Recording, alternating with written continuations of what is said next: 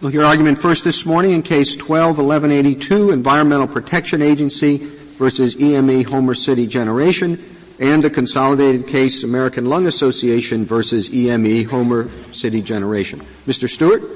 Mr. Chief Justice, and may it please the Court, in promulgating the transport rule, EPA sought to protect the public health and to strike a fair balance between the competing interests of upwind and downwind states. EPA's analysis proceeded in three basic steps. First, EPA performed a screening analysis to determine which upwind states would be covered by the transport rule. And in order to do that, EPA first identified the downwind receptors that were in a state of non-attainment or had maintenance difficulties, and then it determined which upwind states were linked to those receptors. And in order to be linked to a downwind receptor, the upwind state had to contribute 1% or more of the relevant National Air Quality, Ambient Air Quality Standard, or NAAQS, to that downwind receptor. And any state that didn't contribute at least 1% to any of the relevant downwind receptors was determined not to contribute significantly to non-attainment at that area. Second, once the states that were to be covered by the transport rule had been identified, EPA set a state emissions budget for each state. And to do that, it performed computer modeling to determine, in addition to whatever emission control efforts were already going on, what additional emission reductions could be achieved by implementation of control measures available at various cost thresholds. And the thresholds that ultimately selected were for NOx, $500 per ton. For SO2, the Group 1 states were at a level of $2,300 per ton. The Group 2 states were $500 per ton. And the idea was, let's see what emissions savings we can achieve if additional control measures are implemented up to those cost thresholds. Of course, those savings would not be evenly distributed among the upwind states, right? So some upwind states that are able to make those efficient changes will be carrying more than their burden of reducing the emissions that affect downwind states, right? Well, there were two bases for distinguishing among the states. The first, in terms of the $500 per ton threshold for the Group 2 states versus the $2,300 per ton threshold. The way in which states were divided into those categories is that the states that were linked to the downwind receptors that had the most severe pollution problems were treated as Group 1 states, and they were required to make greater pollution control efforts because they had some responsibility for the most serious problems. Now, I guess the point of your question would go to the fact that even among states that were operating under constant cost control thresholds, a state that had already implemented cost measures up to that limit might have to do less in a sense because it would have already taken the steps that were required, at least as compared to an air quality only threshold. Well, I don't mind a state doing less. I think North Carolina said that you can use those cost figures to do less, and that's not challenged here. But what the application of the cost factor means is that some states that can more efficiently make the changes will be required to do more than merely account for their proportion of the downwind harm. Isn't that true? Well, yes or no? I mean, I think it's an easy yes or no answer. I think it is. No, I think it is the case that if you adopted an air quality only threshold, then it would be more likely to be the case that states that had already done a lot to control air pollution would have to take additional steps, even if it was done in a non-cost effective way. Eric, you answered my question. Does the fact that you begin with what the statute says is that each upwind state has to account for its effect on the downwind states. But once having identified that effect, you then say those upwind states that can make the reductions more efficiently have to make more reductions than their mere proportion of the harm requires. Isn't that so? I think it would be the case that at least as compared to at least some air quality only measures, the use of cost would have the effect of distributing the burden in a somewhat different way than it would have if you considered air quality factors. Is the idea, Mr. Stewart, that the states that are required to do more are the states that haven't done much already? That's correct, and that was what I was trying to get out earlier, that if states have to do less in order to meet the $500, in order to be in a position where they've implemented all the emission control measures that are available at $500 per ton. If a particular state has to do less in order to achieve that, it's probably because that state has already implemented most of those measures on its own. And what provision of the statute allows you to take that into account?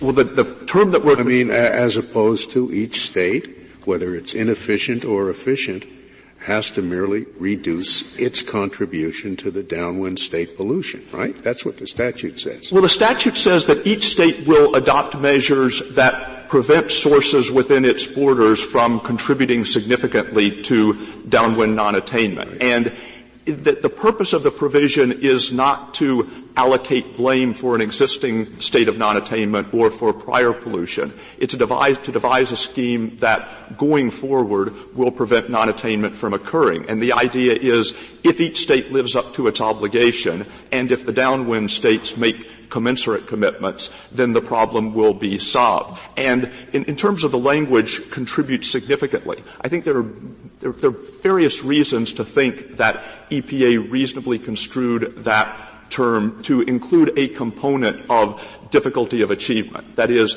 in common parlance, we might say that dunking a basketball is a more significant achievement for somebody who is 5'10" than for somebody who is 6'10". We might say that a $100 charitable contribution is more significant if it's made by a person who makes $10,000 a year than a 1,000 contribution by somebody who makes $1 million a year.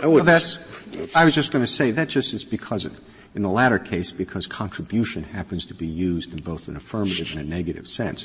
The question is, for example, whether somebody who fatally stabs somebody and someone who fatally shoots them have each significantly contributed to the bad result. I think, or not significantly contributed contributed in varying degrees.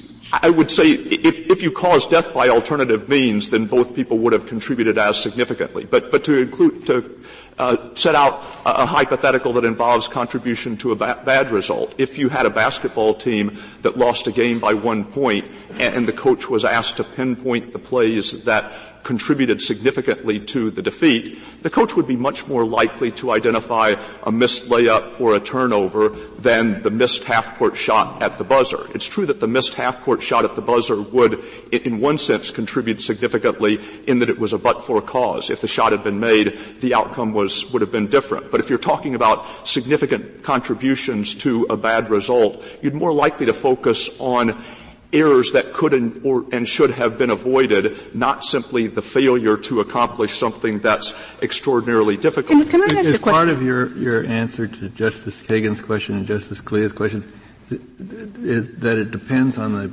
time point, at the time at which you measure? That is to say, if you take a look at a state which for 5 years has been trying to ameliorate pollution, you can measure it from the point 5 years ago, and if you do that, then they're not having to contribute more.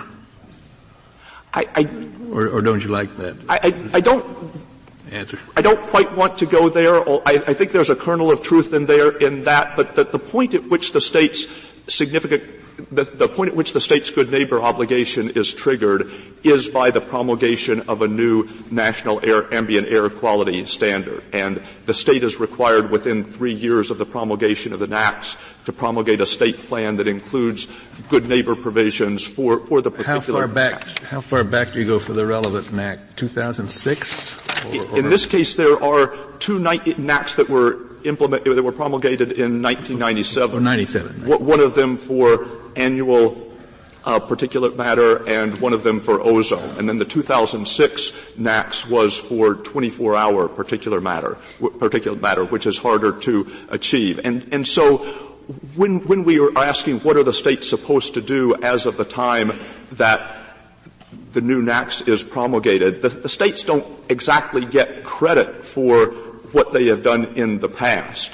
That is, they can't do less than they are supposed to do in the future simply because they have done a lot in prior years to prevent pollution. But the fact that sources within the state have in the past installed various pollution control devices or are using cleaner fuels, that may make it easier for them to prevent significant contributions to downwind non-attainment going forward.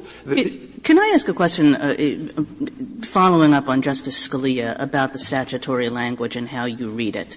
I think, most people, everybody, thinks that it's better to regulate with attention to costs than to regulate without attention to costs. We have this, our Trucking Association decision where we said, well, notwithstanding that everybody agrees that regulating with attention to costs is better, when Congress says the opposite, we have to go with the opposite. And there we said Congress had said the opposite because it had talked about protecting the public health with an adequate margin of safety. Now, I'm wondering, what does it take in a statute to make us say, look, Congress has demanded that the regulation here occur without any attention to costs? In other words, essentially, Congress has demanded that the regulation has occur in a fundamentally silly way. Well, in the case of the NAAQS, I think it was not the case that requiring EPA to establish the NAAQS without reference to cost would cause a silly result. That is, the ambient air quality standards were supposed to be set based on public health criteria. And the court in the same case in American Trucking said that, of course, you can consider costs in deciding what is the most efficient and appropriate way to implement those NAAQS.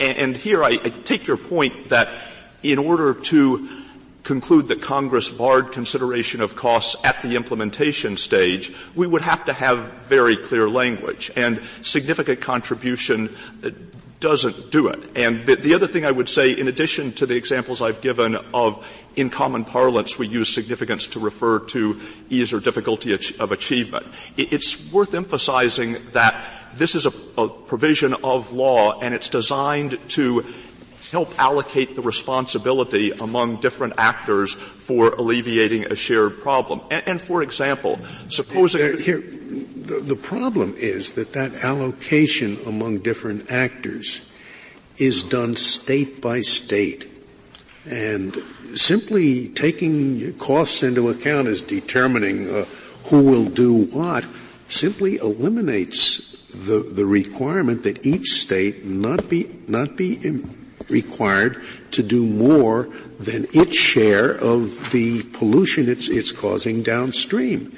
It's the state-by-state requirement that makes it very difficult to think that all Congress wanted was the most efficient reduction of pollution, no matter where that pollution came from. That's simply not what the statute envisions.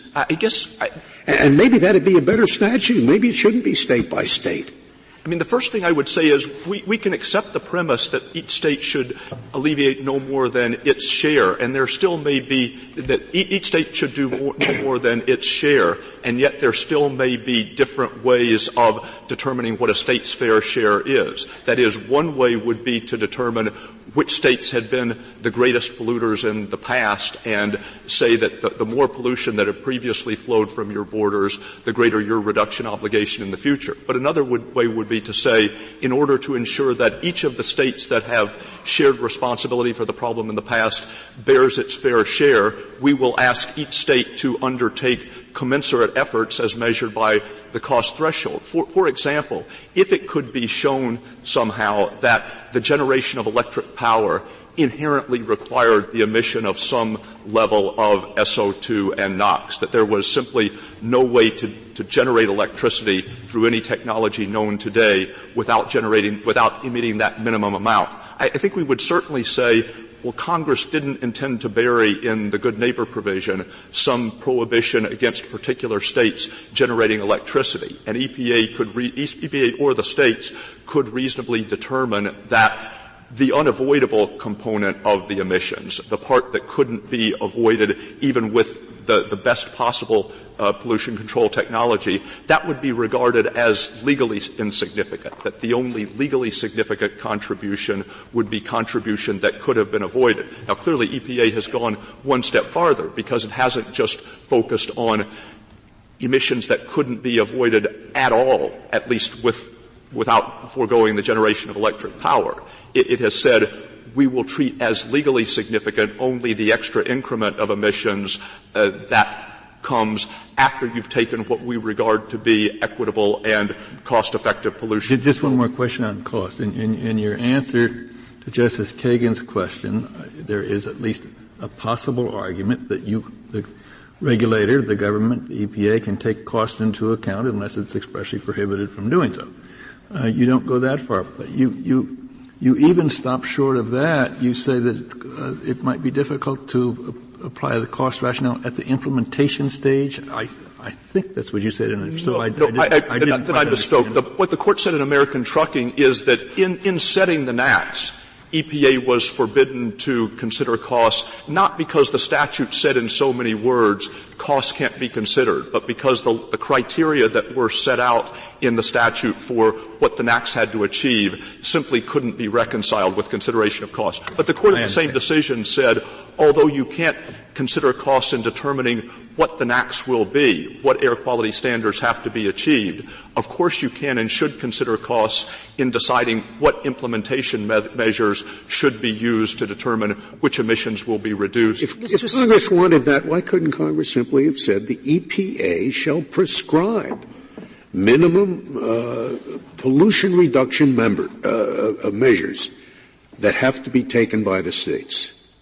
That's a quite different statute from what we have before us. But what you're saying is, you reduce it this much, as much as efficiency will allow. Or else you're in violation of the good neighbor rule. And that's a very different statute from what Congress wrote. Maybe it's a good idea. Maybe EPA ought to control all efficiency measures for reducing pollution, but it's certainly not the statute that Congress wrote.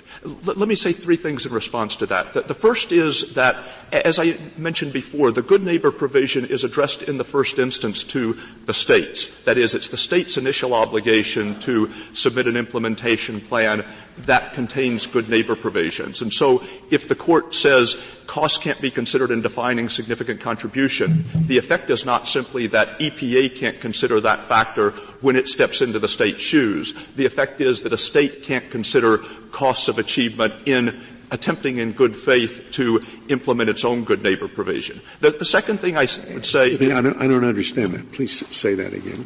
The good neighbor provision, we're dealing here with a situation where EPA was the one that promulgated federal implementation plans. But that's only because the states didn't, the relevant upwind states did not discharge their obligation to promulgate state implementation plans that contain good neighbor provisions. But the language contributes significantly is in the portion of the statute that deals with what a state plan is supposed to contain. It's not in a provision that by its terms is addressed directly to EPA. And so if the Court said, in defining contribute significantly, we can't take into account the costs of emission control measures, that would mean not simply that EPA can't consider that factor when it steps into the state's shoes. It would also mean that the state can't consider that factor. Well, you mentioned the fact that the states didn't address the good neighbor requirement. Of course, you hadn't come up with their budgets that they had to meet at the time that they had to promulgate their SIPs. Now, at a different point in your brief, you emphasize how incredibly complicated it is for states to determine how much they must reduce their emissions to take care of the fact that they significantly contributed to downwind pollution.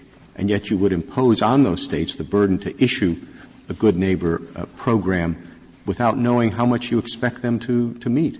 Well, it's the statute that imposes the obligation on the states, and it may help to draw the Court's attention to the relevant provisions. On page 1A of the appendix to the government's opening brief,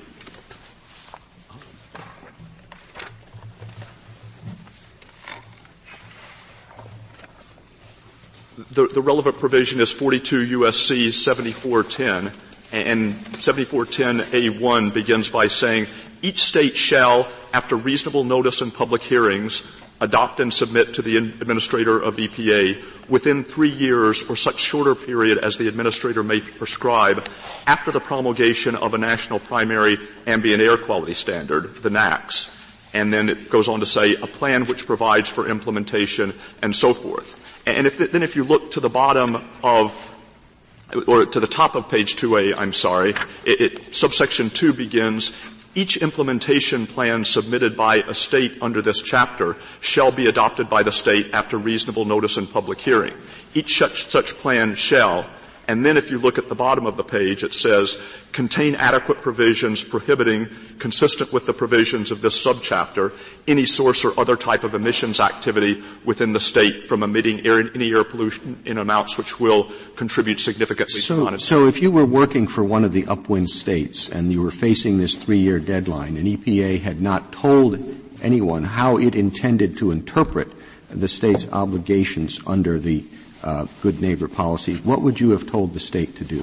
Well, certainly EPA's basic methodology of using cost thresholds had been embodied in the NOx SIP call in 1998 and in CARE, which I believe was promulgated in 2006. Right. But the head of the state EPA comes to you and says, how much do we have to reduce our emissions to satisfy our requirements? And you would tell them what? We would tell them, in all honesty, we don't know yet, but that's not a fatal flaw in the argument. That it is inherent in any legal context in which one person acts and then a second person reviews that the first person has to act before the second person has made up his or her mind. And so a district court— Well, but that kind of glosses over the fact that, as you say elsewhere in your brief, this is your analogy, right, a spaghetti matrix or something. And so there's no possible way for the state to know how much of a burden you expect them to address. And yet you're saying, well, you've got to do it, and you've got to do it within 3 years. Or we're going to take over the responsibility. Well, certainly what EPA was called upon to do was far more complicated than what any particular state was going to be called upon to do, because as a result of widespread noncompliance, EPA was promulgating federal implementation plans for close to 30 states and plans for different NAAQS.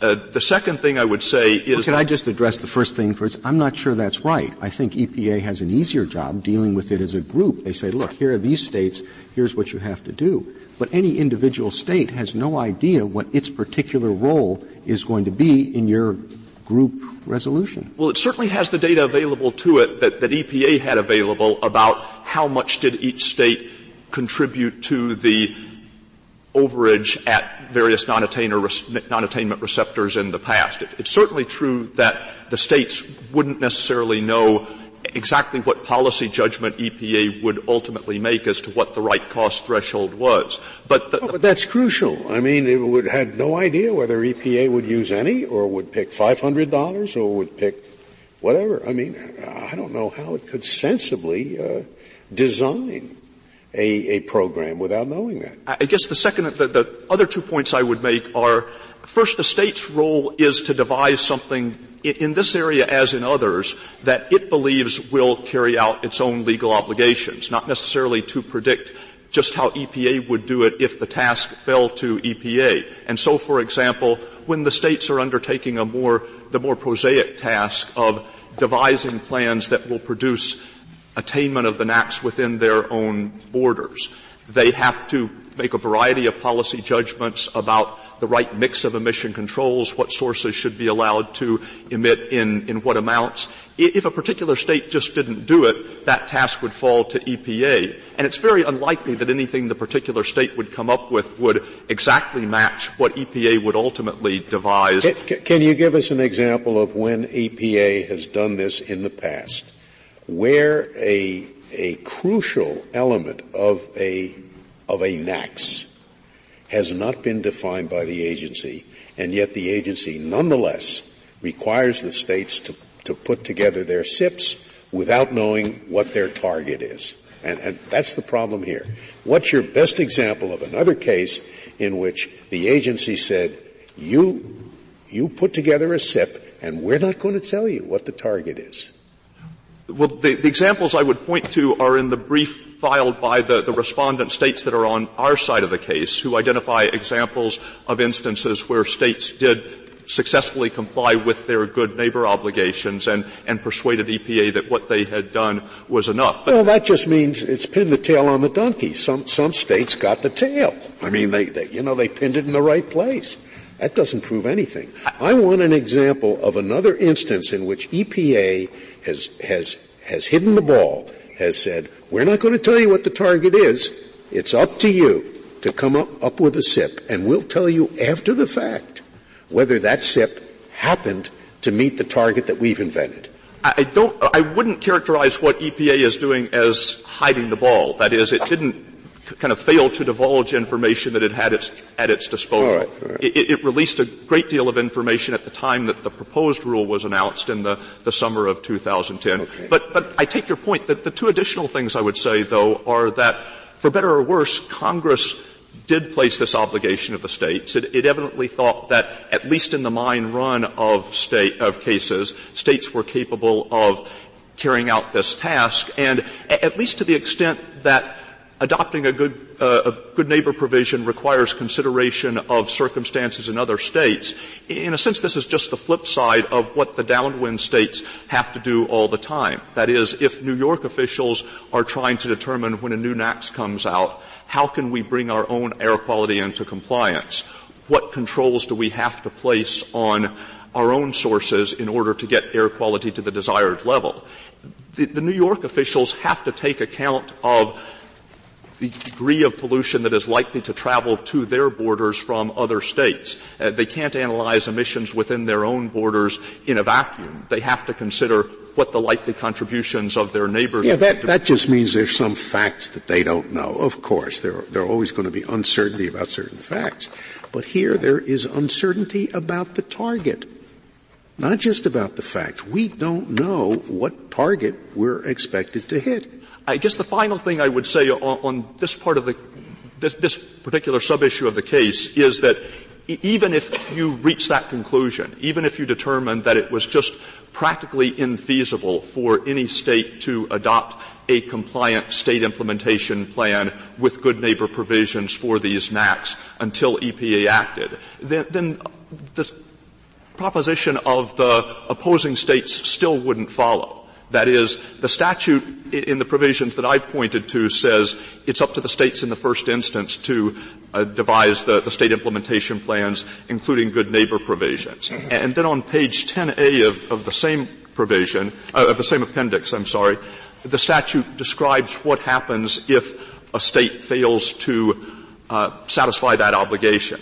And this is at the beginning of subsection C1 on page 10A. It says, the administrator shall promulgate a federal implementation plan at any time within 2 years after the administrator finds that a state has failed to make a required submission or finds that the plan or plan revision submitted by the state does not satisfy the minimum criteria. And Mr. Stewart, yes. Below, the government conceded that there was a theoretical possibility that some states could be over-controlled, that they would be implementing measures that would reduce their contributions to pollution below the 1%. Assume that I think there's a theoretical possibility of that, but that your approach was basically fine. What would we do about that? First of all, are there measures states can take to get out of the FIP if it's inappropriate to them because of over-control?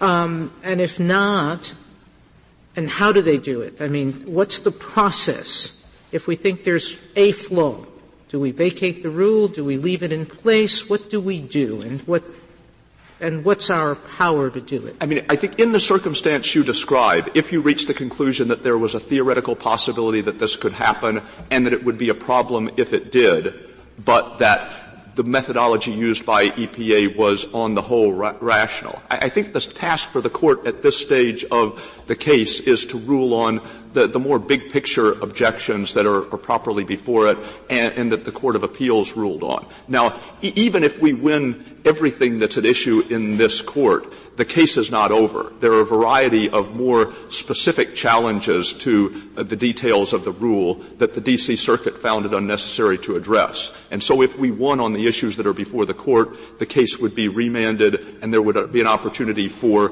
the court below to consider those. And to the extent including the over-control argument, or would that have been done? Well, to the extent that any state has, and I don't know the pending as-applied challenges at this level of detail, but to the extent that any state has a properly preserved challenge to the effect that it is actually likely to be subject to over-control, then that could be heard by the Court of Appeals. The Court of Appeals could determine both whether that is in fact likely to happen and whether, if it does happen, that would render the rule arbitrary and capricious as to that state. But the real problem with the Court of Appeals methodology was that it said the fact that EPA can't absolutely rule out the possibility that it might happen renders the rule invalid on its face. And in other portions of the opinion, the court faulted EPA for failing to ensure that its regime would not lead to over-control. And I think that's an extraordinary standard for an administrative agency to deal with. That is,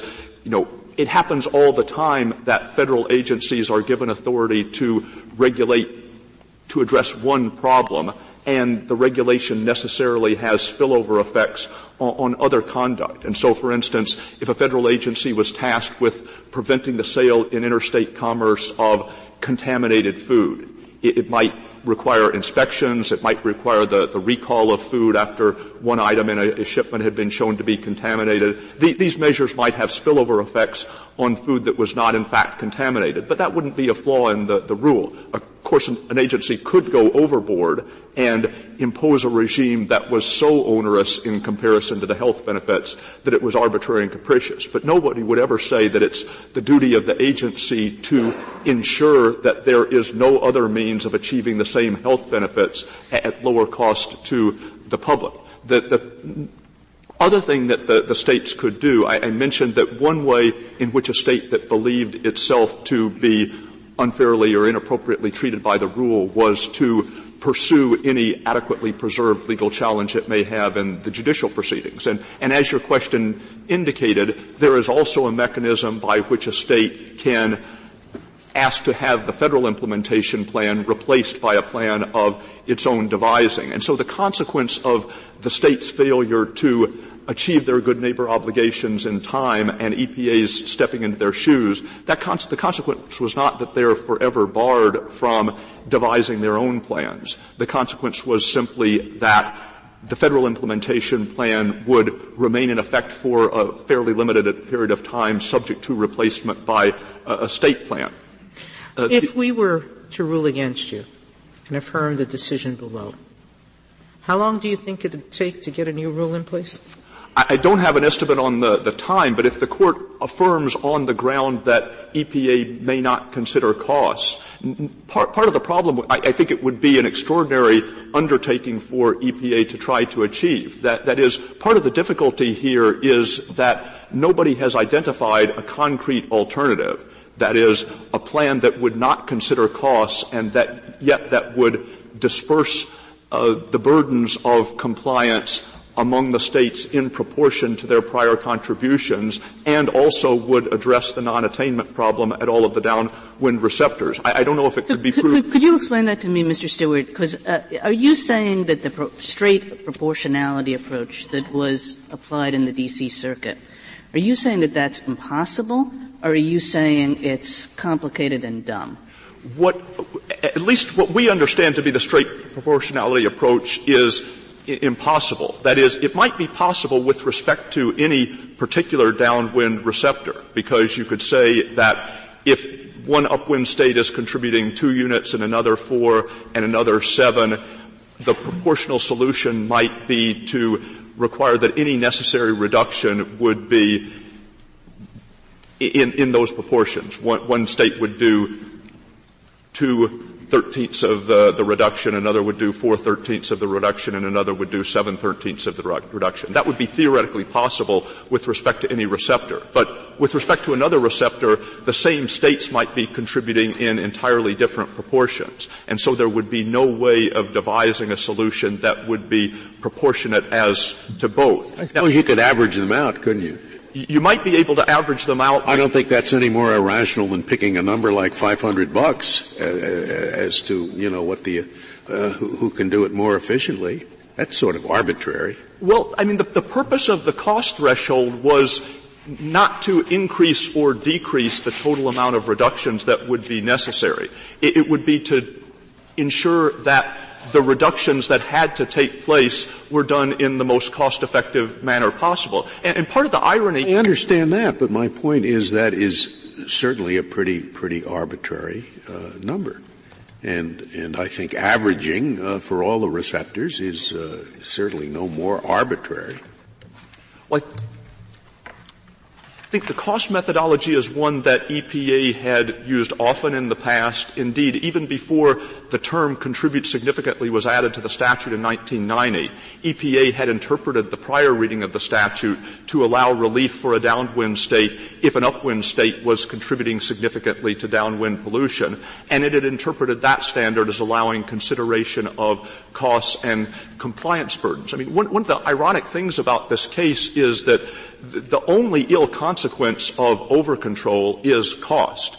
That is, this is not a situation in which there is some distinct public health distinct public health problem, that is caused if power plants are emitting too little NOx or SO2. The only reason that people worry about over-control, about reducing emissions more than they need to be, is that it costs money. And if that's the problem to be avoided, it seems strange that EPA can't take account of costs in devising a solution. Sir, I don't want you to finish your argument.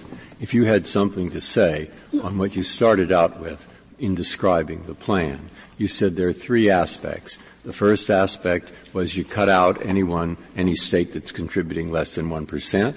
You said the second aspect was that you used a metric of $500 per ton of NOx reduced, and you applied that to the states still in. And then you said there were three, and you never got the three, and I want to be sure you do if you The third part of the process is that once each state's emissions budget has been quantified, with respect to each state, the EPA essentially divides up the emissions that are allowed among the different power plants within the state's borders. And the way that it does that is it gives allowances to the various power plants that add up to the total number of tons of pollutants that are allowed to be emitted. And it's important to emphasize that the states have not joined the industry's argument here that even the states on the other side of the case have not joined the industry's argument here that costs can't be considered. Those states are not quarreling with the methodology by which EPA quantified their state emission budgets. Those states are simply saying that once those had been quantified, they should have been given an opportunity to determine on their own how the allowances should be allocated without EPA doing it first. In some situations, that might have been a rational way for EPA to proceed. That is, the statute says that once EPA finds that a particular state has either failed to submit a Good Neighbor SIP or EPA has disapproved the Good Neighbor SIP, once that happens, the statute says that EPA at any time within 2 years can promulgate its own federal implementation plan.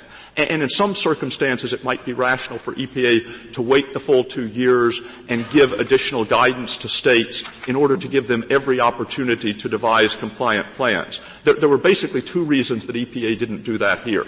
The first is that it was subject to the D.C. Circuit's mandate in North Carolina, which said, get something in place that works as soon as possible, and EPA felt constrained by that to act as quickly as it could. And the second point worth emphasizing is that there are state sovereign interests on both sides of the case. It's true that by devising a federal plan, in the first instance, EPA has intruded to a degree on the ability of the upwind states to decide how emissions allowances should be allocated among their own sources. But the downwind states are subject to their own obligations to comply with the NAAQS within their own borders. And to the extent that they can't get relief from the upwind states, their task is made more difficult. I'm sure I should know this after reading all these briefs, but if we reverse the D.C. Circuit, what would happen going forward? In other words, the states have had this time to go first and do their SIPs. Then they were found not to comply, so the EPA does its FIP. But that's not the end of the game, is it? I mean, isn't the EPA under a continuing obligation to look at, review its NOx, to give the states further opportunities to come back?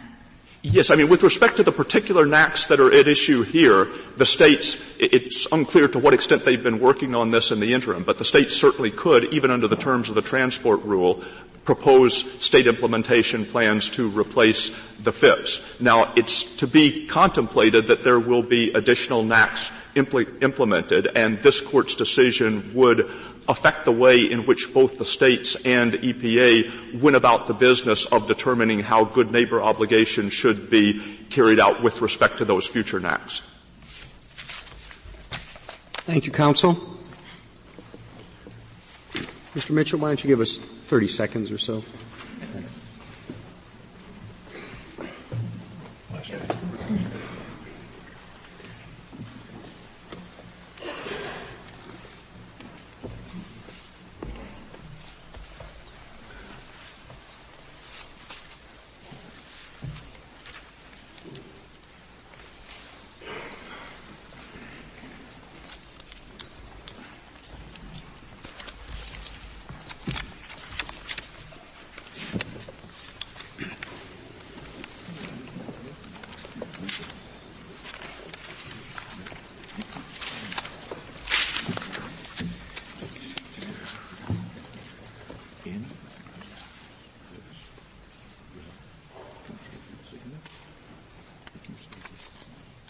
Mr. Mitchell? Mr. Chief Justice, and may it please the Court. EPA's actions in this case have written the states out of the Clean Air Act. EPA cannot impose a good neighbor FIP on the states when EPA has left the states completely in the dark about the meaning of the phrase contribute significantly. EPA's approach requires the states to submit SIPs that can only guess at how EPA will quantify their good neighbor obligations under Section 7410A2D. Well, it's certainly hard, but it is what the statute says. And it seems to me that if EPA had taken a different view, it would have been contrary to the statute. EPA's actions are unlawful for several independent reasons. The first is EPA's actions in this case represent an arbitrary and capricious change in the way that the agency has interpreted the statute. For 15 years, starting with the NOx SIP call in 1998, EPA told the states not to submit good neighbor SIPs before EPA had quantified the states' obligations under A2D. And EPA repeated that stance numerous times, including in the disapproval of Nevada SIP that we cite on pages 9 and 59 of our brief, and also in the sources that the D.C. Circuit cites on pages 51, 52, and 56 of the petition appendix. EPA has now done a 180-degree shift, and they have told the states that they are required to submit good neighbor SIPs before EPA has quantified their obligations under subsection A2D. They don't know exactly how to do it. I mean, this is a tough problem. So it sounds as if what you're making is a procedural objection here, to which the government's point was, you're right. We'd all been talking about this. We wanted to see what the states would come up with. So we look. The states haven't come up with enough, in our opinion, and so now we go to the federal process and we put out our thing. And you comment on that. And then if you feel that their thing is no good, propose your own solutions again. That's what he's saying. But it's supposed to advance the ball. So there is a procedure for the states to come in if they can come up with a better plan. That's what you've just heard. And so do it. So what's arbitrary or capricious about such a system? Because that's the approach EPA rejected in the NOx SIP call. Well, they objected it once. Now they think it works here. I mean, all the time it happens that people change their minds about how problems are best solved, or they think this problem is better solved one way and better another way. So if your only point is once they did it a different way, they'll say, well, what's unreasonable about changing our way? We're trying to get the job done. EPA is allowed to change their interpretation of the statute. But if they're going to do that, they have to acknowledge in the transport rule that they're abandoning the prior construction of the statute. Well, years and years, the Labor Board decided things in adjudications. Mm-hmm. Rules. One day they say, no, we think we should decide rulemaking processes like other agencies.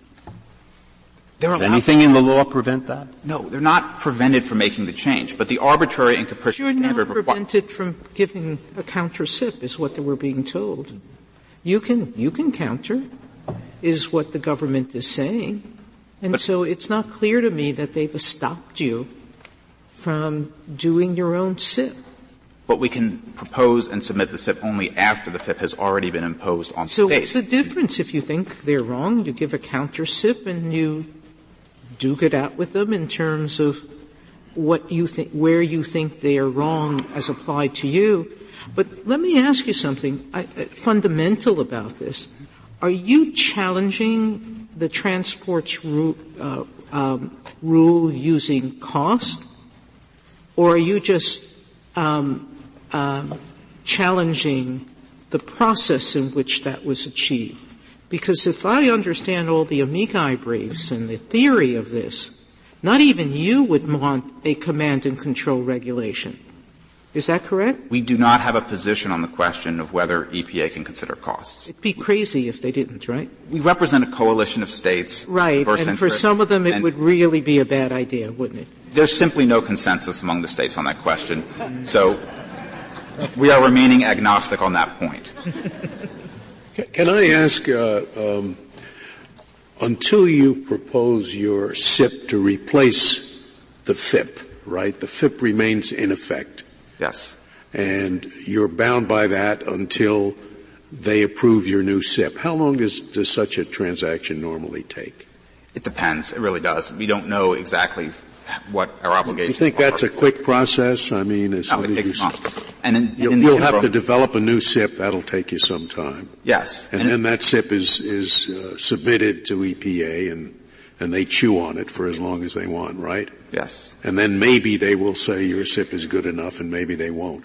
Right. We're still waiting for EPA to decide on the SIP that we submitted to implement the good neighbor obligations for the 2006 particulate matter standard. But at least if you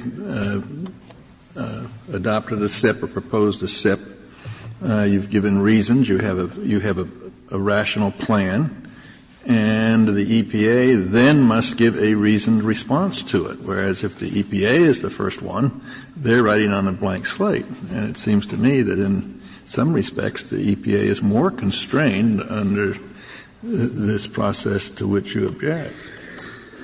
Well, it's still an unlawful use of the FIP authority for several reasons. And this gets back to Justice Breyer's question, why is this unlawful? And there are several reasons. The first is that EPA has changed its interpretation of the statute. And the key language from the NOx SIP call appears on pages 57,368 through 370, where EPA tells the states, we don't want you to submit good neighbor SIPs that simply take a guess at what you think the good neighbor obligations are. We will quantify your obligations in a rule first. And that means the statute doesn't require you to do that, I assume. When they say that's an affirmation by them that the statute does not require you to do it, I assume. Is that your point? Not only that, they said in the NOx SIP call that they are adopting an interpretation of the statute that prohibits us from doing that. That the interpretation of the statute that EPA adopted is that EPA, and only EPA, is the institution that is charged with the responsibility of quantifying a state's good neighbor obligations. The states had argued for a different approach back in 1998. We wanted to have the prerogative to decide what the good neighbor obligations mean, and EPA said no. We are the sole entity with that prerogative, and you need to wait until we issue a rule that quantifies your obligations. EPA has now changed that approach without explaining or acknowledging in the transport rule that they were abandoning their earlier interpretation of the statute. They were doing that with respect to the NAAQS. I thought that was them saying they had to quantify the NAAQS. What they said in the Knox SIP call was they have to quantify the good neighbor obligations. They have to tell the states what it means to contribute significantly to another state's air pollution. And that leads to a second statutory problem with this regime in the transport rule. The states have the prerogative under the Clean Air Act to do what the federal minimum requirements are for clean air and to go no further. EPA's approach here requires the states, when they submit or propose SIPs, and they'll have to take a wild guess at what their good neighbor obligations are, it effectively compels the states to over-control and over-regulate. Because if they want EPA to approve the SIP, and they don't know what their good neighbor obligations will be, they have to overshoot and over-control and over-regulate, or risk that EPA will deny their SIP and impose a FIP on the state.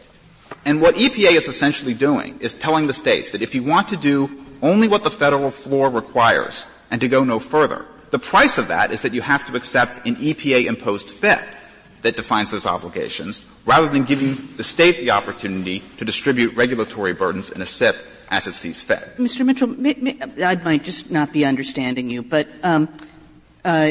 this goes back to the Chief Justice's question. The statute says, look, after these standards are originally promulgated, the state gets 3 years to make its best pitch, and then the administrator shall promulgate a FIP at any time within 2 years after that.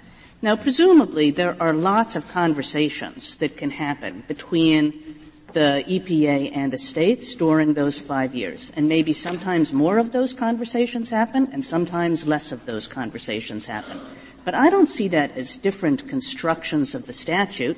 It seems to me as the statute sets up this framework, you go first, do it within 3 years, then the EPA goes, it has to do it within 2 years. The EPA just has very substantial discretion under this statute as to what kinds of conversations it wants to have when within that broad structure. Why am I not reading it right? I agree that the EPA has that discretion. The problem is that in the Knox SIP call in 1998, they asserted exclusive interpretive authority over subsection A2D, which is the good neighbor provision of the Clean Air Act. And they said that EPA is the institution that must quantify the state's good neighbor obligations. Until EPA fills in the blanks and tells the states what this contribute significantly phrase means, it's an empty requirement. EPA could have taken a different approach in the Knox SIP call. They could have told the states, you can take the first crack at defining what contribute significantly means, and we'll review your submission and approve it or disapprove it. But what they said 15 years ago was that the states need to wait for EPA to quantify the obligations in a rule. Once EPA asserts that exclusive interpretive authority over the provision, the states have no obligation to guess at what EPA might do in the future when they submit the SIP. And that leads to a second independent problem with EPA's transport rule. Because EPA had no authority to impose federal implementation plans for the 1997 standards on the 22 states that already had EPA-approved SIPs in place for those standards. Haven't some states already challenged that? Isn't that pending below? Why should we be looking at that issue here when states have challenged that? 3 of the states have challenged their... I don't know why the rest didn't, but 3 of them have, so why should we enter the fray anticipatorily? Isn't that an issue we should wait and see what EPA says below? The United States is suggesting that we're somehow launching an improper collateral attack because the states could have challenged the earlier SIP disapprovals or earlier findings of failure to submit. No. This is a very discrete question, that they've already approved some SIPs. 3 states have already challenged the fact that there shouldn't be required to meet a new standard because they've already had an old standard approved. That seems to me a very discrete challenge, and 3 states have undertaken it. But those judicial proceedings have been stayed pending the outcome of this. Well, I don't know why, but that's a different issue. Even though it has, wouldn't it be more prudent for us to wait for that administrative process to finish before we venture into this question? That's my point. I don't think the Court should wait because the issues that we're raising are discrete from what's being challenged by those 3 states in their separate proceedings.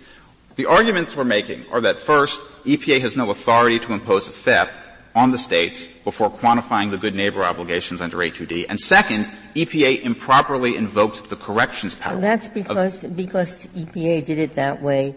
You don't get that from the statute. You get it from what EPA did in the first round. Is that right? We're not relying solely on the statute, Justice Ginsburg. That's correct. Our argument is that EPA has changed its interpretation of the statute from the NOx-SIP call to the transport rule without adequately acknowledging or explaining how its new interpretation is consistent with the statute. But we're also relying on the statute as well, because, as I mentioned earlier, A2D requires the states to eliminate pollution that contributes significantly to another state's non-attainment. But they may not know, They may not know. There are 6 states that contribute to the 7th state's pollution. And how much each state can cut back depends. It depends on what it costs. It depends on how much they contribute. It depends upon what the other states will do. It depends upon where the wind blows, and that changes all the time. Right. So they have a tough problem. They can't tell you exactly how much you should cut back until they know what they have in mind or what others have in mind for solving the problem. So it sounds to me as if you're asking them to do the impossible. And they'd had a very good reason for not doing what they did before, namely, it would be impossible here to have a decent, or not actually impossible, but very tough and very expensive. So that's why, I gather, they went the way they did. Now, I don't know anything in the law that tells them that this statute was meant to force them to proceed in a way that would either be hugely more expensive and perhaps impossible. What's your reaction?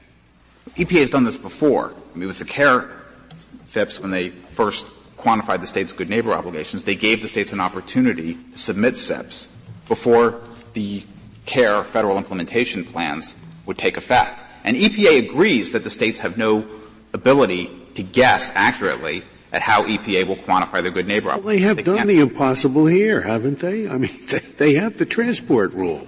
That's the only question is whether it should have come out sooner or later. Right? The only question is whether it should have come out before the states were obliged to submit their SIPs.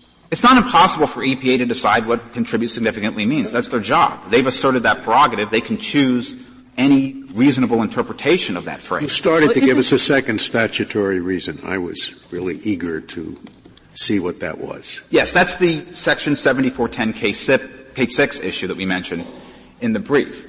EPA had previously approved good neighbor SIPs for 22 states that implemented the 1997 standards for ozone and particulate matter. Once EPA approves a state SIP, its ability to impose a FIP on that state expires under the statute. So EPA had a problem for those 22 states. How would they be able to impose FIPs when they had previously approved SIPs? EPA says in the transport rule that they're going to invoke the corrections power of K6. And K6 says that if EPA determines that a prior decision approving a SIP was in error, then EPA... Isn't that the issue that the 3 states are challenging below? Just that discrete issue about whether the EPA can call this a corrective action or not. Isn't that entire issue being determined in those proceedings? It's not being determined because the proceedings have been stayed. But yes, 3 states, Kansas, Georgia, and Ohio, have challenged. But that issue is what's at issue there. Pardon the...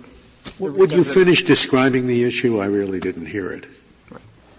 EPA invoked its corrections power under K6, but K6 says that a correction must be made, quote, in the same manner as, end quote, the decision being corrected.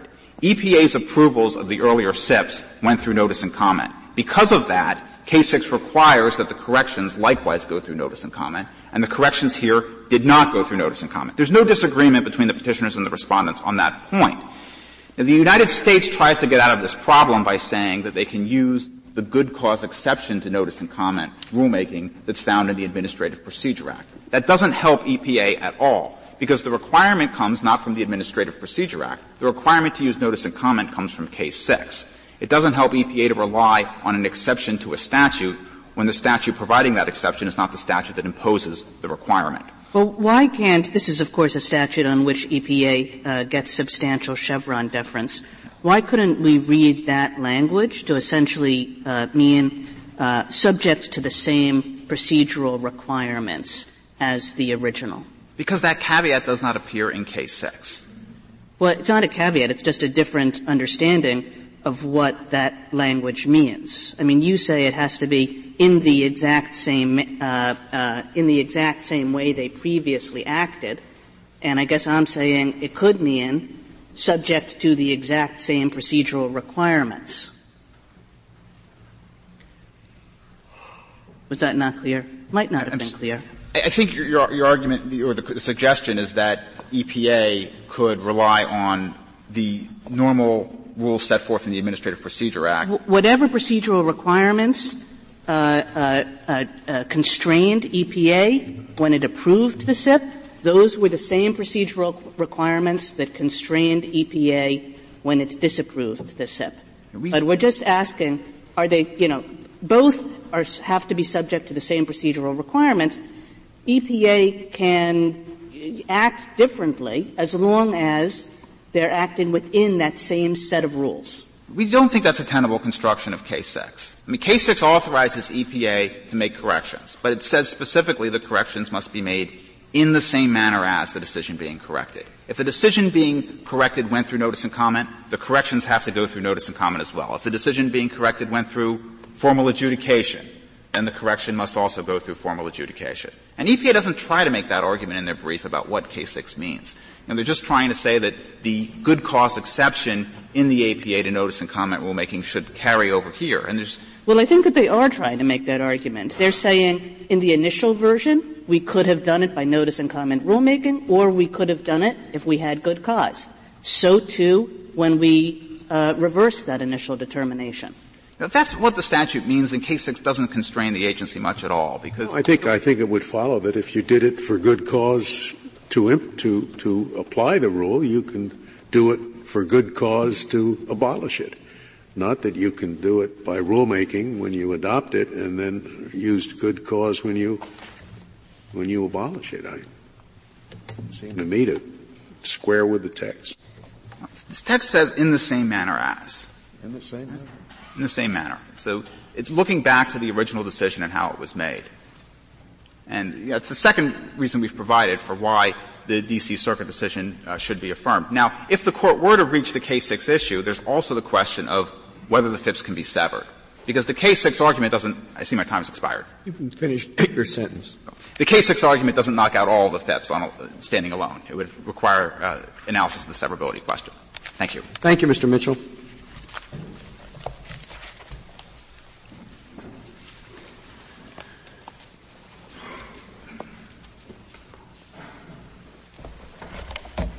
Mr. Keisler? Mr. Chief Justice, and may it please the Court, the private party respondents are focused on the statutory limitations to the EPA's authority under the Good Neighbor provision. And I'd like to begin by addressing the issue that my friend from the government focused on a lot, which is the use of cost, and to explain not only what we think the statute requires in this regard, but why, Justice Kagan, it would neither be silly nor dumb or, Justice Sotomayor, crazy to read the statute the way we suggest. And we begin with the text of the statute, which authorizes the prohibition only of amounts that contribute significantly to non-attainment or interfere with maintenance in downwind locations.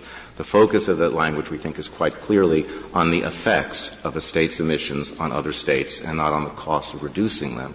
What EPA has done here is assert that it has the power to increase a state's reduction obligations beyond what a focus on the effects of its emissions would require, simply because EPA has decided that it would be reasonably affordable for that state to bear a higher burden. And what that means is that states here, which are making only a very slight contribution to air quality problems in downwind states, are nonetheless required to make very substantial reductions, in many cases far more than states that are making far greater contributions to poor air quality in the same downwind locations. There is no relationship at all under the EPA's methodology between the amount a state contributes and the amount it has to reduce, because the entire driver is cost. Mr. Stewart said that cost was one component. It's not one component. It is the entire driver of Why what is it amount. Wrong. That is, I've focused on your argument here in the briefs, which is very clear and very good. And the example that comes to my mind is we have an overgrazing problem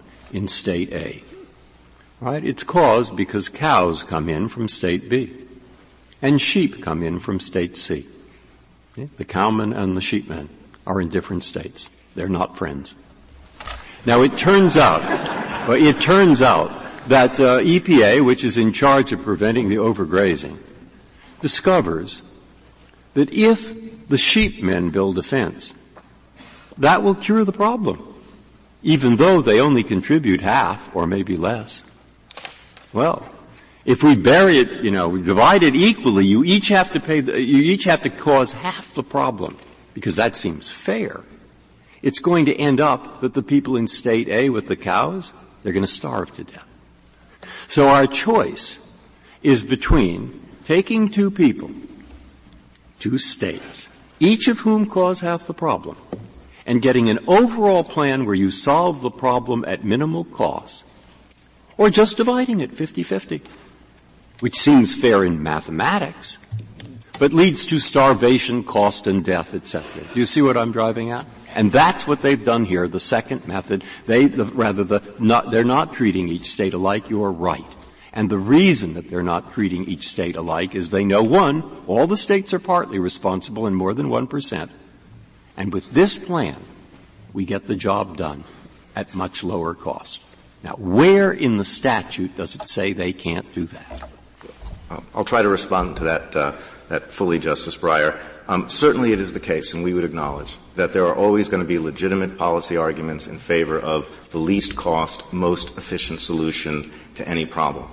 But we would also say that there are countervailing policy arguments at issue here, and we do believe the statute sides with those countervailing policy arguments. And the countervailing policy arguments here are focused on the fact that in Your Honor's hypothetical, where there's one state that it would cost more to reduce and another state it would cost less. The only scenario in which you get a different result under the EPA's approach and our approach is where the state that would cost more to reduce is in fact contributing a lot more to the downwind state's air problem than the other state. And for several reasons, we think when the statute looks at that issue and asks the question of whether EPA should have the authority to force the state which is in fact contributing less to nonetheless reduce more simply because it's costly, we think there are at least three reasons why the statute embodies the policy choice that says no, the state that contributes more reduces more, the state that contributes less reduces less. The first is the one that I mentioned at the outset, which is the statutory text, which we think quite clearly is focused on the effects. Significantly contribute to non-attainment or interfere with maintenance in downwind locations. But the second is the whole structure of the clean amounts significantly attribute, right? It's amounts. Amounts, correct. That significantly contribute. Not conduct significantly. No, that's right. And I don't think the word significantly can bear the weight that Mr. Stewart places on it. It modifies the words contribute to non-attainment. So it's about the degree of causal contribution. And it doesn't modify at all the phrase interference with maintenance. And they've used the same cost methodology to implement that as well. But the second, beyond the text, the whole structure of the Clean Air Act is focused on treating the states as separate entities which are responsible for the emissions that happen within their borders and the effect that those emissions have on other states. That's why this is in a SIP rather than some general EPA regulation, and that's why the language of the statute is what it is, amounts of emissions within a state. And in this regard, I think it's telling that in the reply brief what the government said was that it believes it has the kind of authority here to consider cost that would be considered by a chancellor at equity in a nuisance case. Chancellor at equity in a nuisance case had private party defendants before him or her. And so, of course, they were allocating burdens on the basis of equity and efficiency and all the kinds of things a common law chancellor can take into account. The EPA has before it separate states with separate responsibilities who have a long historic role and responsibility of enforcing emissions control procedures within their border. And Congress could rightly or reasonably at least have concluded that it didn't want EPA to have the same authority to shift costs and efficiency and equity around among different states to require point. Okay. Now you remember, please, that my cow-sheep example was meant to pick up precisely the disproportion that you're talking about. And keep that in mind, because I found it a helpful example.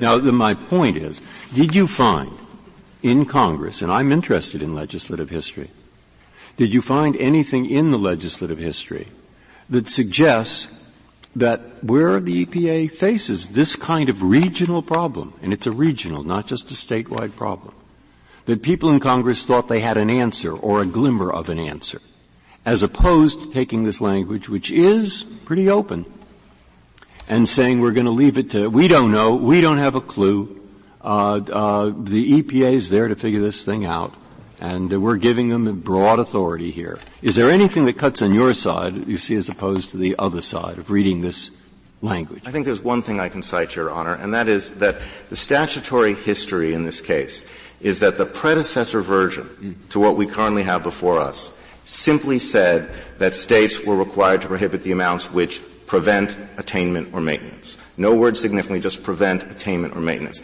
I think certainly looking at that language, there's nothing in there that would suggest that costs can be taken into account.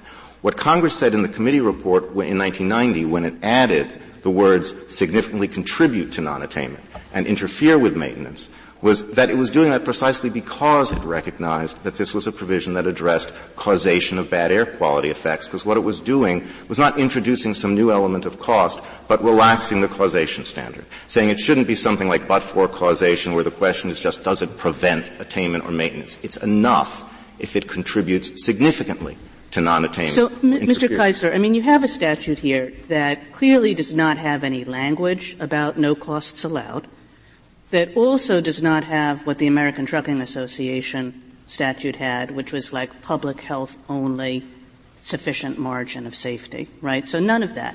What you have is exactly what you said. You have a statute that focuses on causal contribution, right? So this is a hard problem, right? Because, I mean, let me just sort of give you a numerical example, which I'm sure is as simplistic as the other numerical examples floating around this case. But, let's say that the standard is 100, and there's a state that has 120. And there are two states, X and Y, that have each contributed 20, right? So we only need 20 of those. We have 40. And the question is, how do you get from those 40 to those 20? The D.C. Circuit would just say, well, we take 10 from each. But if the question is only about causal contribution, and that's all that the statute talks about, there have to be other ways we can make that determination of what contribution each should be legally responsible for, right? And what the EPA said here was we're going to distinguish between states that have put a lot of technology and a lot of money into this already, and on the other hand, states that have lots of cheap and dirty emissions. And why isn't that a perfectly rational thing to do under this very statute? Well, first of all, I think in the example that Your Honor gave, where you had the two states and should they be each reduced to 10, the reason in favor of doing it that way from a statutory perspective is that then gives a consistent application to the same causal language in the statute, which means that the same causal effect from one upwind state on a downwind state isn't significant if it comes from Indiana to Delaware, but insignificant if it comes from Tennessee. And that when the statute says that states must prohibit the amounts that significantly contribute, then the more they contribute, the more they reduce. So we see that as fitting much more securely within the statutory language than the kind of shifting that Your Honor mentioned. Certainly, one could imagine, since the policy rationales that are behind Your Honor's question are certainly legitimate and more than plausible, certainly one could imagine a statute that Congress could have written which would have said, treat it as a national playing field, ignore the fact that there are state boundaries, think about what the most efficient way to force reductions to achieve attainment in downwind locations, locate those reductions in the least cost areas, and impose those on the states. Surely, if that was what Congress had intended, it wouldn't have written a statute which directs each state to include in its SIP provisions that you battle Mr. Stewart's point that Congress surely didn't intend to shut down these plants if they didn't or couldn't feasibly reduce their contributions. Yes, Your Honor, but we think the statute... So if they couldn't feasibly do it, doesn't the word significantly contribute have to take into account in some way the cost of reducing the amount? Well, Your Honor, I'm here on behalf of industry and labor, so certainly we believe that there have to be mechanisms to deal with the kinds of problems that Your Honor just identified. But we don't think they come out of defining the amounts that significantly contribute to non-attainment. We think that those kinds of considerations come into play elsewhere in the process. In the American trucking case it's been referred to, the Court said that when states are implementing the requirements of the EPA, for example, by deciding to allocate among different sources how the reduction will be distributed, they can take costs into account. And there are other mechanisms in the SIP process when that definition of what amount significantly contributes is then translated into an emission reduction obligation. We do think there are occasions, and we've noted them in Note 17 of our brief, where the state, in then formulating its SIP, can say, okay, this is the amount we have to reduce, but we're going to do it in this way because costs have to be taken into account. But that is a very different matter from saying that EPA, in defining what amounts significantly contribute, can do the same thing. And the reason it's different, the reason it's not just, we're locating in some different box what EPA wants to do in its box, is that the box that we're locating it in makes clear that it functions as the kind of break Your Honor described. If something is unfeasible or economic, there are ways to soften it out at the edges. Well, they found a way to do that with the cost trade-off, with the cap-and-trade system. Well, because the industry itself can make that choice with the state, presumably. They're not stopping a SIP that stops the state from participating. The trading presents unique issues under this statute. We support trading anywhere it's appropriate, but this is a statute which is focused on providing relief to downwind states. And to take my earlier example, if Indiana is contributing emissions into Delaware that hurt its air quality, it does no good for Delaware if Indiana purchases allowances from Tennessee which isn't contributing into Delaware. Yeah, but look at what you want me to write. Look what I would have to write if I made it very specific. 2 units floats over the air from the cow state. 2 units floats over the air from the sheep state, or 3. It happens that if we treat them alike, we are going to tell the cow state, your unit is the same as the sheep state's unit, both make the same significant contribution, and we have to say that, even if for you to remit your unit causes death and destruction, destroys your economy. See, and I have to write those words to accept your argument, don't I? Well, because I'd like to resist the role Your Honor has been assigning me of defender of death and destruction and starvation. Well, I'm trying to use the most words I can so that then you will either have to draw a distinction or something. That's why But in some ways the distinction is the one I was drawing in response to Justice Sotomayor's question, which is that when you get down to the level of implementing these things, you can take into account whether death, destruction, starvation will be taken into account. When the state is doing that as part of the SIP process, but that doesn't bear on how the amount of significant contribution is defined, because when EPA takes costs into account, it's not simply preventing the death and destruction and starvation. It's working the other way too. It's saying that even though a causation standard only would require you to reduce this much, we, the EPA, can shift to you an additional burden because we think another state has already done that. They say that's not a theoretical possibility under the numbers they've worked out. So why isn't this taken care of in the process that permits individual states to challenge this as applied? Let me make a distinction in that regard, Your Honor, which is what the government has said is a theoretical possibility is simply whether a state would be driven below the 1% threshold. But what I'm saying really goes back to Justice Scalia's very first question, which is even apart from the 1% threshold, every time they are allocating on the basis of cost and displacing what you would allocate on the basis of what each state actually contributes, then you are shifting burdens around, even apart from the 1%. But you're saying that significant must mean only measurable amounts. It can't mean, pick your word, culpability, feasibility, responsibility, or feasibility. One state finds it quite feasible from a cost standpoint to reduce admissions by a factor of 10. The other state, is the Justice Breyer's example, finds it can't do it except with a factor of 100. Can't you say that the contribution in one case is more significant than the other based on feasibility? Maybe you can't. I don't think so, Your Honor. I don't think that is a proper definition of significant when it's modifying contribution to non-attainment. Mr. Stewart. It isn't contributions to non-attainment. It's the word amounts. The statute prohibits activity within the state from emitting any air pollutant in amounts which will contribute significantly. We agree, Your Honor, and we would emphasize amounts are amounts. I mean, it but the word significantly does import a judgmental component. But I think that's what the government's going to say. I just want to ask it's not a limitless judgmental. I don't think significantly means that any factor that might be deemed relevant in a broad policy sense can be imported in. I think when you have a statute here which talks about amounts that contribute significantly to non-attainment or interfere with maintenance. All right, so there's an ambiguity here. Because, use the word amounts. I think that it does help you. Add the word amounts to significantly. And I think that Justice Scalia's point might be, he knows it better than I, an amount's an amount. An amount's an amount. That's what you want to say. That's my point exactly. Yeah.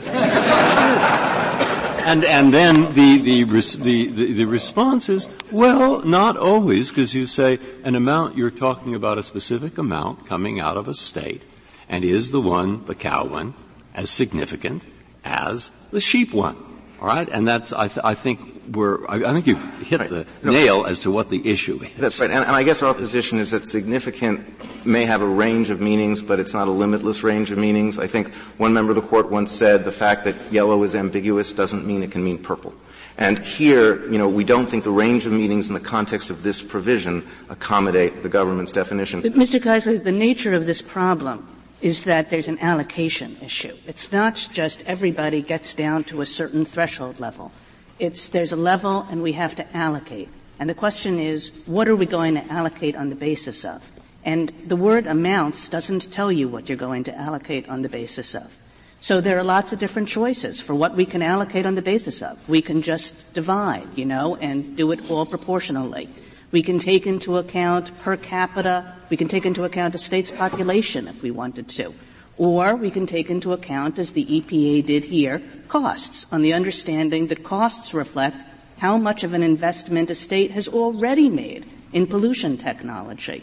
So the statute, neither the word amount nor anything else, says anything about those different methods of allocation, does it? I disagree with that, Your Honor. I think, I don't focus exclusively on the word amount or the word significantly. It's the entire phrase, amounts that contribute significantly to non-attainment or interfere with maintenance, which I do think 10 out of 10 people who weren't in this courtroom and hadn't read the Clean Air Act, if you sat down and asked them what does it mean, they're talking about what the effect the emissions in one state have on the other. I don't think this is any more ambiguous in referring to air quality effects as a standard than the NAAQS statute at issue in American trucking was in talking about safety and health as a standard. It does supply a content to what the EPA has to do, and that content isn't cost, it's this air quality effect standard. What is your answer? Do you have an answer to Mr. Stewart's basketball hypothetical?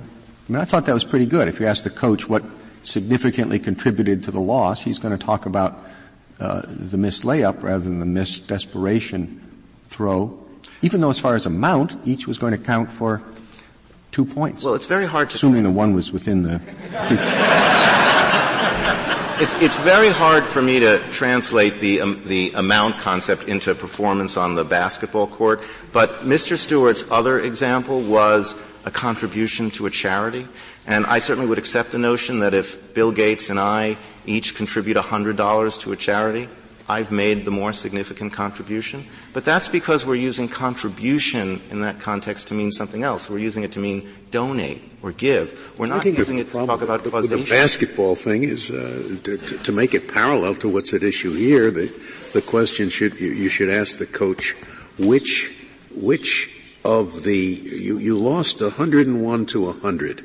Which of the 101 points contributed most to your loss?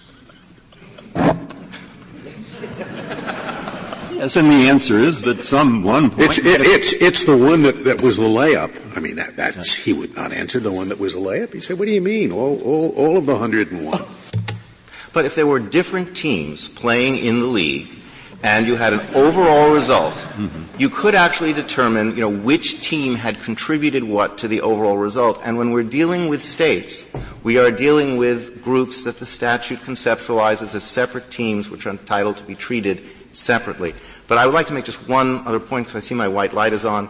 We have raised a completely separate argument. It's the first argument in our brief, which is independent of how the Court decides EPA may define the amount that contributes significantly, whether cost or air quality effects or anything else. And that is that however it's defined, EPA cannot regulate beyond the point necessary to achieve attainment or maintenance in downwind locations. And here, although in the prior two Good Neighbor rulemakings it specifically said it examined the issue and avoided overkill, here it didn't say that because it didn't do that. Apart from the cost versus air quality issue, we had commenters that submitted evidence that showed that EPA could achieve attainment and maintenance at virtually all the same downwind locations at lower levels of regulation. And EPA's response to that on PEDAP 354A was they weren't going to look at lower levels of regulation because at lower levels of regulation, some sources in some states might cease operating existing controls. And that's all they said. But if sources in some states could cease operating existing controls, and as the commenter said, you would still achieve attainment and maintenance in all the downwind locations that they are linked to, then EPA has no authority under the Good Neighbor provision to require those sources to continue operating their existing controls. There may be authority under other provisions, but not this one. And the EPA in this particular proceeding said nothing else, gave no other reason for refusing to act on the evidence that commenters submitted that lower levels of regulation at most upwind states would still achieve attainment and maintenance at downwind locations, and they had no authority to regulate beyond the point necessary to achieve attainment and maintenance. If the Court has no further questions, I thank the Court. Thank you, Counsel. Mr. Stewart, you have 4 minutes remaining. Thank you, Mr. Chief Justice.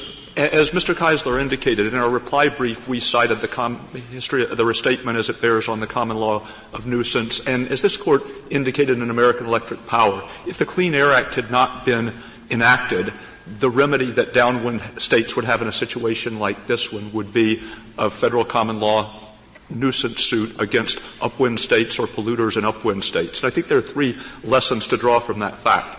The first is that, as the briefs and argument in this case indicate, judicial resolution of such a suit would have been a Herculean task. And the prospect of doing that through judicial processes should reinforce the wisdom of Congress's choice to replace that mechanism with the Clean Air Act, and it counsels in favor of deference to the expert agency that has been placed in the position that a common law court would previously have been placed in. The second is that, as the reply brief citation to the law of nuisance indicates, the common law court in that scenario would have been able to consider the costs necessary to achieve reduction in pollution upwind in deciding whether a particular remedy would be appropriate or how much of a reduction an upwind polluter should have to make. And there's no reason, absent extraordinarily clear statutory language, to deny EPA the same authority. The third thing is, as the analogy to the common law suit indicates, there are sovereign state interests on both sides of this case. This is not a matter of EPA versus the states. It's a matter of EPA trying to act as an honest broker between the upwind and the downwind states. The next thing I would say about the Clean Air Act is that the statute as a whole is replete with references to economic activity and harnessing the profit motive. That is, both the states and EPA are specifically authorized to provide for the trading of allowances, the whole purpose of which is to achieve emission reductions in the most cost-effective manner possible. And I think it's worth noting in this regard that although we talk about the transport rule as regulating the emissions of states, what we're really regulating is emissions of power plants within the states. And the Good Neighbor provision itself talks about preventing significant contribution from emissions sources or emissions activity within the states. And one of the things that the EPA said in the proposed rulemaking was that in some circumstances, the cumulative downwind impact of a particular upwind state might be great, not because any particular power plant was poorly regulated or emitting at a high level, but because there were so many power plants in the same state. And one consequence of forbidding the EPA to consider costs is that a particular power plant in an upwind state might be required to install more expensive pollution control measures and make greater reductions simply because it happened to be located in a state with a lot of our other power plants. And the last thing I would say is, the statute, as I've said before, has a prospective focus. It's intended to be implemented by state officials. And if you ask, how would a state official assure herself or feel confident that her own state implementation plan was satisfying good neighbor obligations when she wasn't really sure what other states might be doing? And one way is if a state official said, if everybody else did what I'm doing, I can feel confident that the problem would be solved. And that's really the approach that EPA used. It examined certain cost thresholds, and it said, at particular cost thresholds, we feel confident that if everyone, upwind and downwind state alike, makes pollution control efforts at these levels, the problem will be solved, or at least almost solved, because there would still be slight residual non-attainment. And it seems perfectly rational to say that the significant contribution is the amount over and above what would occur if everyone adhered to an approach which, if applied across the board, would solve the problem. Thank you. Thank you, counsel. Counsel, the case is submitted.